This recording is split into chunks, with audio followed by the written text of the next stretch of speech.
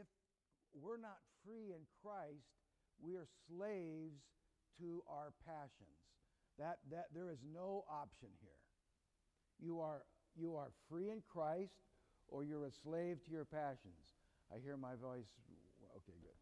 So either way, so we have to understand that if we are, the truth is Christ, and we are in Christ, and in that relationship to Christ, we have freedom from the bombardment of our passionate desires. If we're not free in Christ, we are bombarded and will be bombarded by our passionate desires. It's just going to happen. So this idea, I think, is very, very critical for us. And I think also to understand the truth, we have to understand how the church defines that. In Timothy, St. Paul says to Timothy, I'll ask the question, what's the pillar and ground of the truth? The church. Timothy says the church is that. So I remember when we were becoming Orthodox, and that question, I think Father Peter asked the question to all of us, what's the pillar and ground of the truth? And said, the Bible. Father Peter said, that's not what Paul says. Paul says the pillar and ground of truth is the church. The Bible is the church's book. But the pillar and ground of the truth is the church. And this is where we focus our identity and our put our kind of our eyes on the church as being the author, the container, the protector of this truth. And I was working on this with something else, and so I'll just read this little statement to you. How do we determine what we believe? What is the truth? We find truth within a system based on a revelation of the Holy Trinity, Christ's incarnation, the Holy Scriptures, and Holy Tradition, and the functioning of the church, which is the pillar and ground of the truth. It's not based on moral systems that change with human autonomous opinions. The truth is not based on moral systems that change with human autonomous positions. That's not the truth. We don't vote for what is right and moral. That's not where it's found. That it's found in the church. And it's very important to understand this, that the church's truth has been proven and contained for centuries.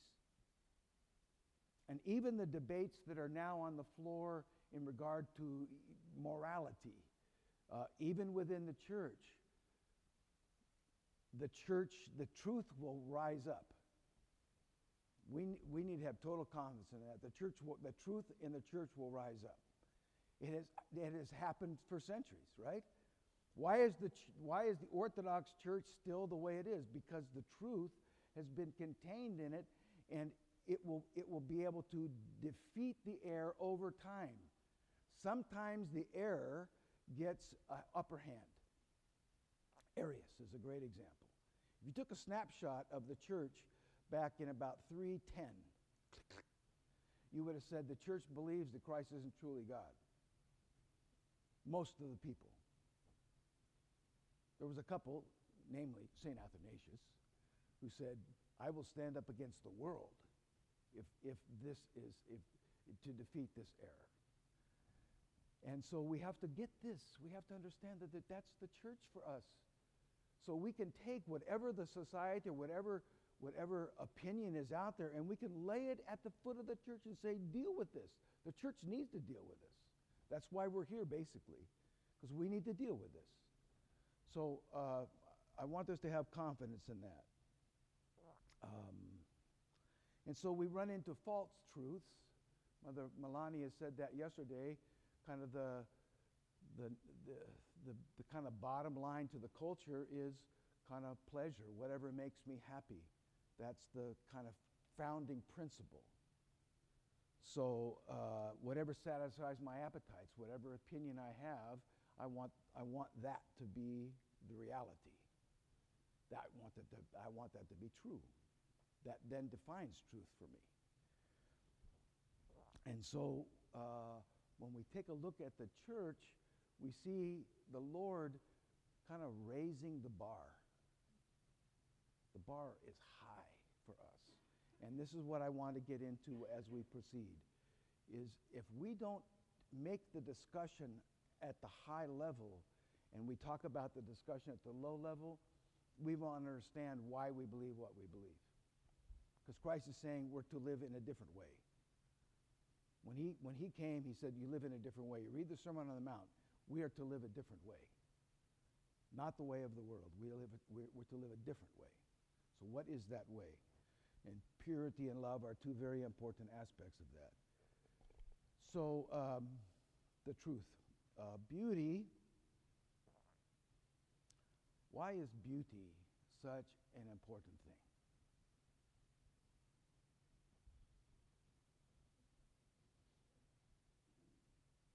Gene?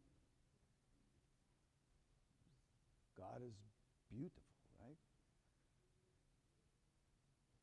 What's heaven? Heaven is beautiful. It's beauty. What's the life gave to it? What is the life that God gave to us? Beautiful. What's creation? Beautiful. What's the incarnation about? The beauty of heaven coming to earth. You see, beauty. We have to understand that this is part of who we are as Orthodox people. I came in here with, who was I with? A couple people visited this week that haven't been in an Orthodox church. And they walk in that side door and you gasp for air. That's exactly how it should be. Beauty, the beauty of heaven. Wow. It quiets us. See, even when we think about it, it soothes the soul. It kind of loosens our bonds. It allows us to float a bit up, to be raised above the world's confusion. Beauty becomes a very, very critical piece for us. And the greatest sense of beauty for us is to be in Christ and in his kingdom and live according to those precepts and standards. That's the greatest beauty for us. There's nothing more beautiful than that. So we have to kind of keep that up here. God is saying if you could live there, you're going to live in beauty. You're going to feel it. You're going to taste it. So we have to understand beauty is a critical piece for us. Okay. And then I think for me, the most important thing as I was thinking through this, we cannot understand the depth at which God wants us to participate in love and purity unless we are united to Christ. So how are we united to Christ? How does that happen? We're baptized, right? Those who are baptized in Christ have put on Christ. We're united to his glorified human nature. And what do we receive at baptism? The Holy Spirit. We're sealed by the Holy Spirit. At baptism, we receive what? Grace of God. All the what? All that we need. New life. You're not even close.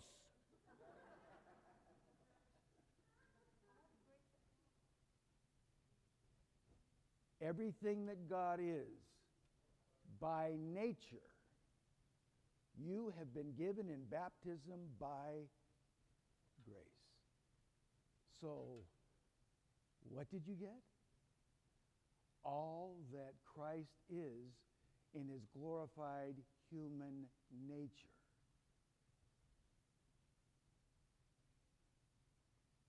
See, I told you weren't close.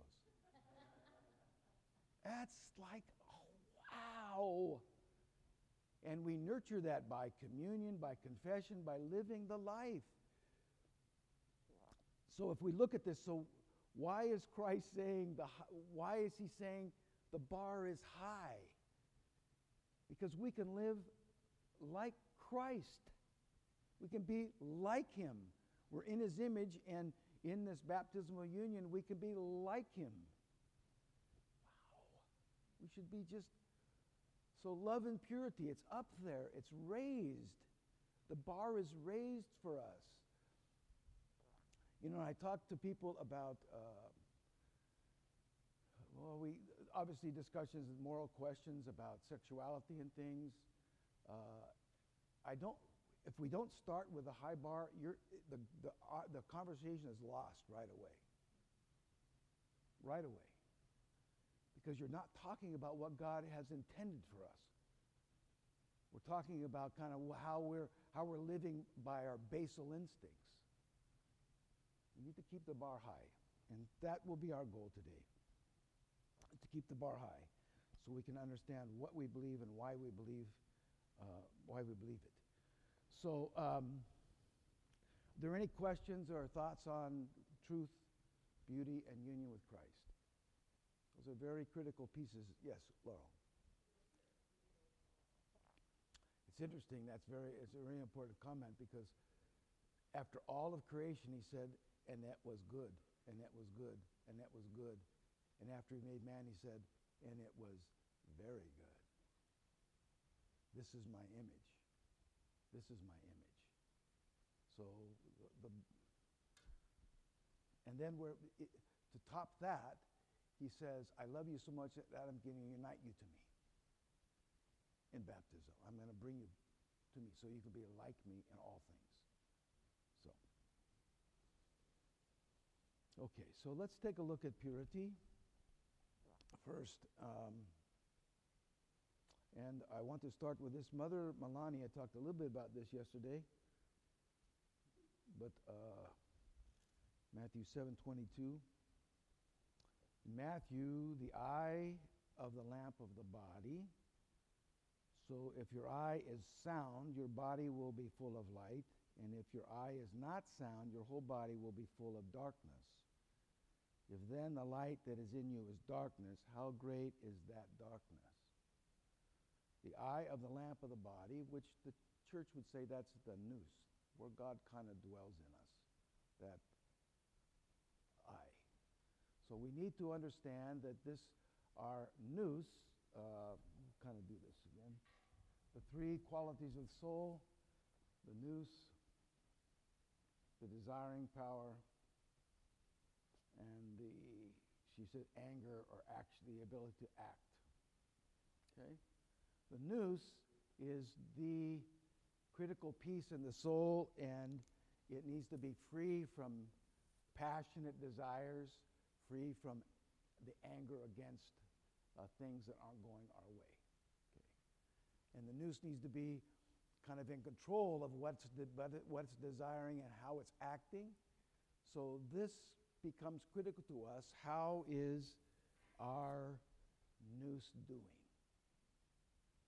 So to begin with, then, how do you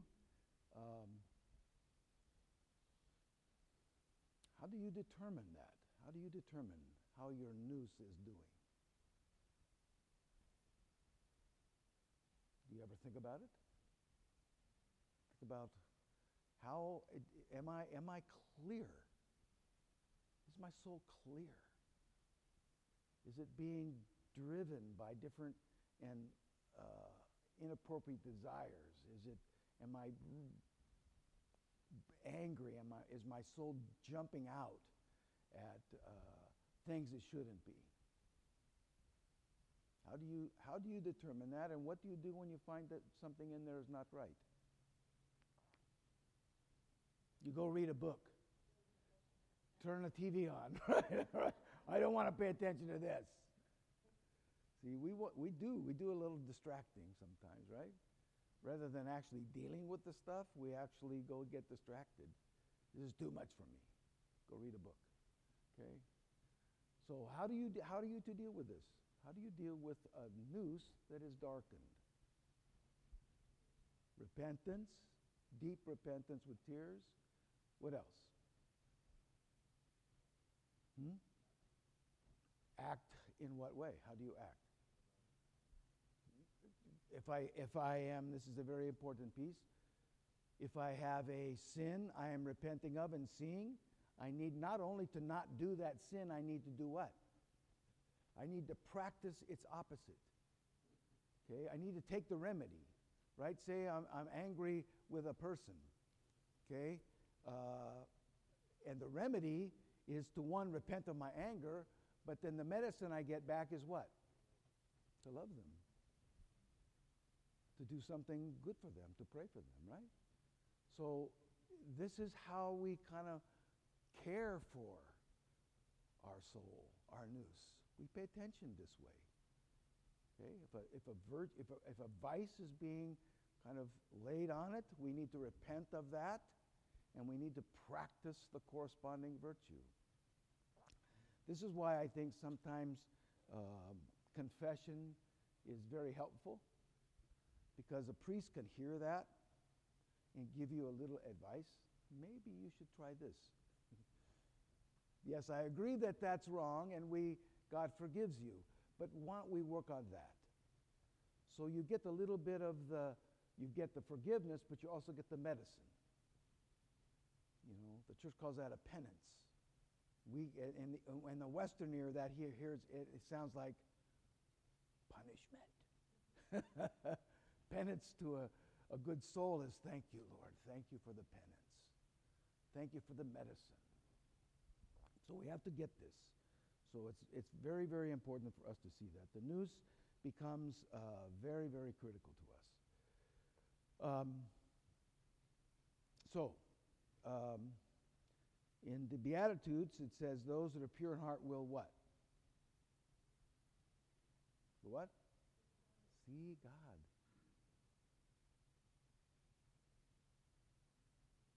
So, have you seen him?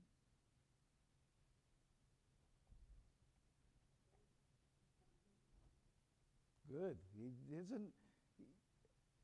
It's a beautiful thing in a way, and the church is very clear on this. Its fathers are very clear on this, that this is a constant struggle for us. Some are just gifted, the Saint Seraphims of the world, who are very few and far between, kind of live in that vision. But for us, it kind of comes and goes. But it's important that we understand that it's there for us to get. That it's out in front of us a bit to get. So how do you see God? How? In what ways do you see him? Where do you see him? Here, but double right here. You see him here. You see him in all things. All things reveal him. So I think if we could get that part of our life, that, and I was given this by somebody, that every day God sets out a red carpet for you. As soon as your eyes open, he lays out a red carpet for you to experience him, to be with him. And the first thing you do when you get up in the morning is you go get a cup of coffee. No, that's okay. That's what I do. So, but we have to understand that this is how God is. Whatever comes to us is going to be there from God to allow us to experience him. To one, this day may be a day where he shows us some of our sinfulness, some of our weaknesses. And so today may be a day we repent. This day may be a day where he shows us past joys, memories, so we can taste and be grateful for all that he has done for us. It may be a day where it's kind of a combination of things, joy and sorrow, up and down. But unless we get this idea that red carpet is there for us every day, and that it's there to experience him, that we lose so much of the blessing God can give to us. You know, I'm not a people person generally. I like being with people to a degree. But I can feel full, and it's like, that's it. That's it. Day's over. Day's over. But God has given me, by His grace, this, it is by His grace. I've really begun to appreciate and to a degree love all the people that we meet at St. Bridget Ministry. We have showers of blessing here on Thursday, and we have about 30 homeless, or basically homeless people that come. Some live in cars, some are on the streets. And I've gotten to know them, and I absolutely enjoy them. Why? Because God's brought them here today for me to enjoy and for us to have a relationship. Dwayne, you remember this. You worked at St. Bridget in Isla Vista. And it's just like this is a beautiful part of God's day for us, to experience His image in these people, tattered or torn or however they're living. And watch them begin to encourage us. You know, when Kevin passed away, I'd say half of that population knew it, and they all came up to me and hugged me. Brother Nicholas, and this one lady, Candy, who's just a beautiful woman, every time she sees me, she hugs me like she's my mother. See, God in all things. So I think we have to kind of get that. That's for us to see Him. We see Him in the church. We see Him in everyday life. We see Him in relationships. So let's kind of get that. Where do we see Him? Let's pay attention. Open our eyes. And then to be pure in heart is to be free from all wickedness. It's a pretty hard word, but I think it's an important word. All our kind of sinful inclinations and motivations, we have to be aware of those things. And I think it's very important to be aware of them. Where am I sinfully motivated? Where are my sinful leanings? Okay? I need to know that, because I need to design a life that leans the other direction. If I've got a problem with stuff I watch on the internet, I need to lean my life the other way. Okay? I need to find a way to lean it away from that issue. If I have a life that leans toward evil and vicious thoughts against people that I don't like, I need to lean my life the other way. I need to know my leaning so I can begin to design a life that doesn't do that. I need to begin to pray for those people, right? If I got problems with the internet, I need to be on it only at certain times and in a room with other people. Okay? If I'm watching something on the TV and I shouldn't be watching it, I need to know that I have an inclination toward that. It was so, oh gosh, forgive me. But I was watching something on TV that I didn't think it was that bad. And my granddaughter Lucy was in the house, and she walks in the room, and I clicked it off. I went, whoa, that is not good. That if I can't sit and watch something with my granddaughter, I shouldn't be watching it. It was kind of a violent thing. It was kind of a weird thing, but it was something that she shouldn't be watching. You know, it's like, well, you can't watch it, but I can. I think that we've got to learn that we are inclined that way. So I've got to be very careful of what I click on and off on the television set. So we have to understand our leanings and design a life that kind of frees us from those things. And so how would we then determine that we're leaning in the right direction, that we're doing the right things, we're thinking the right things, and we're saying the right things? How would we determine that? I'm going to give you a very important key here. But you're going to have to fight and struggle to get the answer.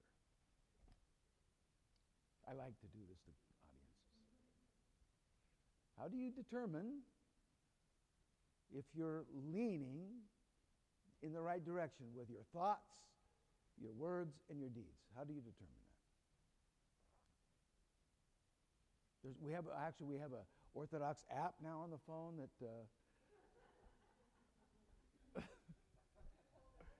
yeah, Michael, I'll show you this app here.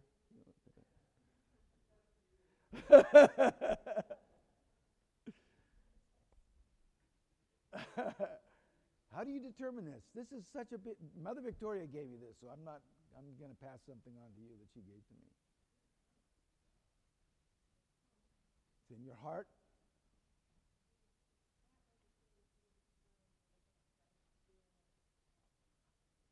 Okay, we need to have a prayerful sense about us. Your conscience will help. You need to be aware that and pay attention to what your conscience is saying. Jerry got it. Your peace. You're at peace. Wow. When you're at peace. Yeah. When our hearts are at peace with what we're saying, what's coming out of our mouth. And you know when that's not happening, right? My conversation is not matching peace in my soul. I need to be very careful of what I'm saying. You know, that's why gossip is such not a good thing. Because you feel it. You walk away and you feel, oh, somehow we were talking about somebody and we shouldn't have been talking about that way, and I feel dirty. I feel, I was robbed somehow. And the sad thing about gossip is that we've given it to other people. We have to be careful of that. So what I say is at peace. What about my actions? Do I determine my actions by that? How I'm acting? Is my soul at peace by all the things I'm doing during the day? My words, my actions are all keeping my soul at peace, keeping my nous free from evil passions. What about, and the most difficult thing is, what about your thoughts? Are those thoughts keeping your soul at peace? That's one of the great efforts that I think we can make using the Jesus prayer. Because if you can pray that prayer when those thoughts come in and keep praying it until they go away, the prayer, Christ will defeat those thoughts. You may have to be very vigilant and repeat time after time that those thoughts, you have to defeat them, but Christ will defeat them for you. So we have to understand that.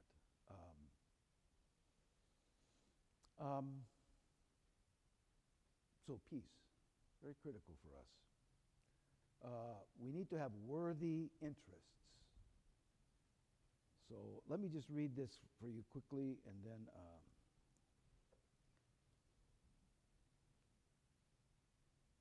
we'll read a little bit out of Psalm 27.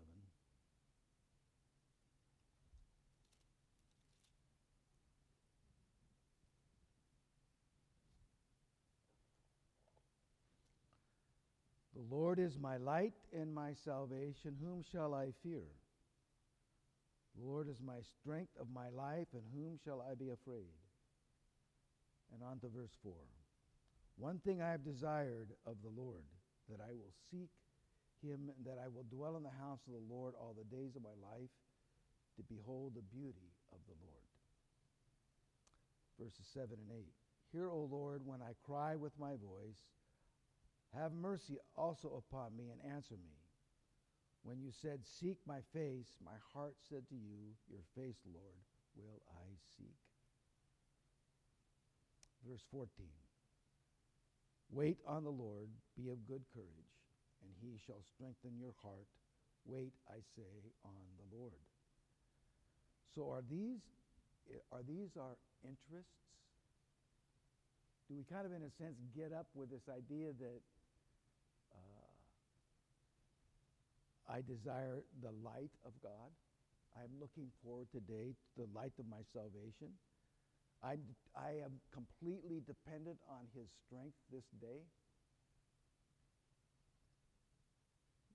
Do Do you desire just one thing, to seek him today? One thing? That's my desire today, is to seek Christ, and to dwell in the house of the Lord all the days of my life, to hear his voice and to seek his face, to wait on him. See, I think we need to cultivate that desire, and I would encourage you to cultivate it every morning. In your prayers, even if it's a simple Lord's Prayer, that you kind of let your life be focused on that direction. Lord, show me your face today. Show me your beauty today. I want to seek that. I want that to be my first desire. I want to pay attention to those things. So holy interests, we have to kind of keep ourselves out there like that. And then finally, for purity, the Mother of God is kind of our icon. Christ is the icon of purity, but our human icon, to say it that way, is her.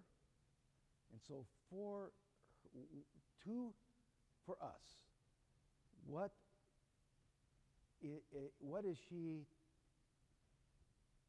Describe her purity to me from your perspective to her, looking at her, saying, what do I see in her life that I can emulate? What are the examples I have from her life that I can emulate, that I can take upon myself? Obedience, patience, humility. Those are three pretty, what else do we see? Faithfulness, trust.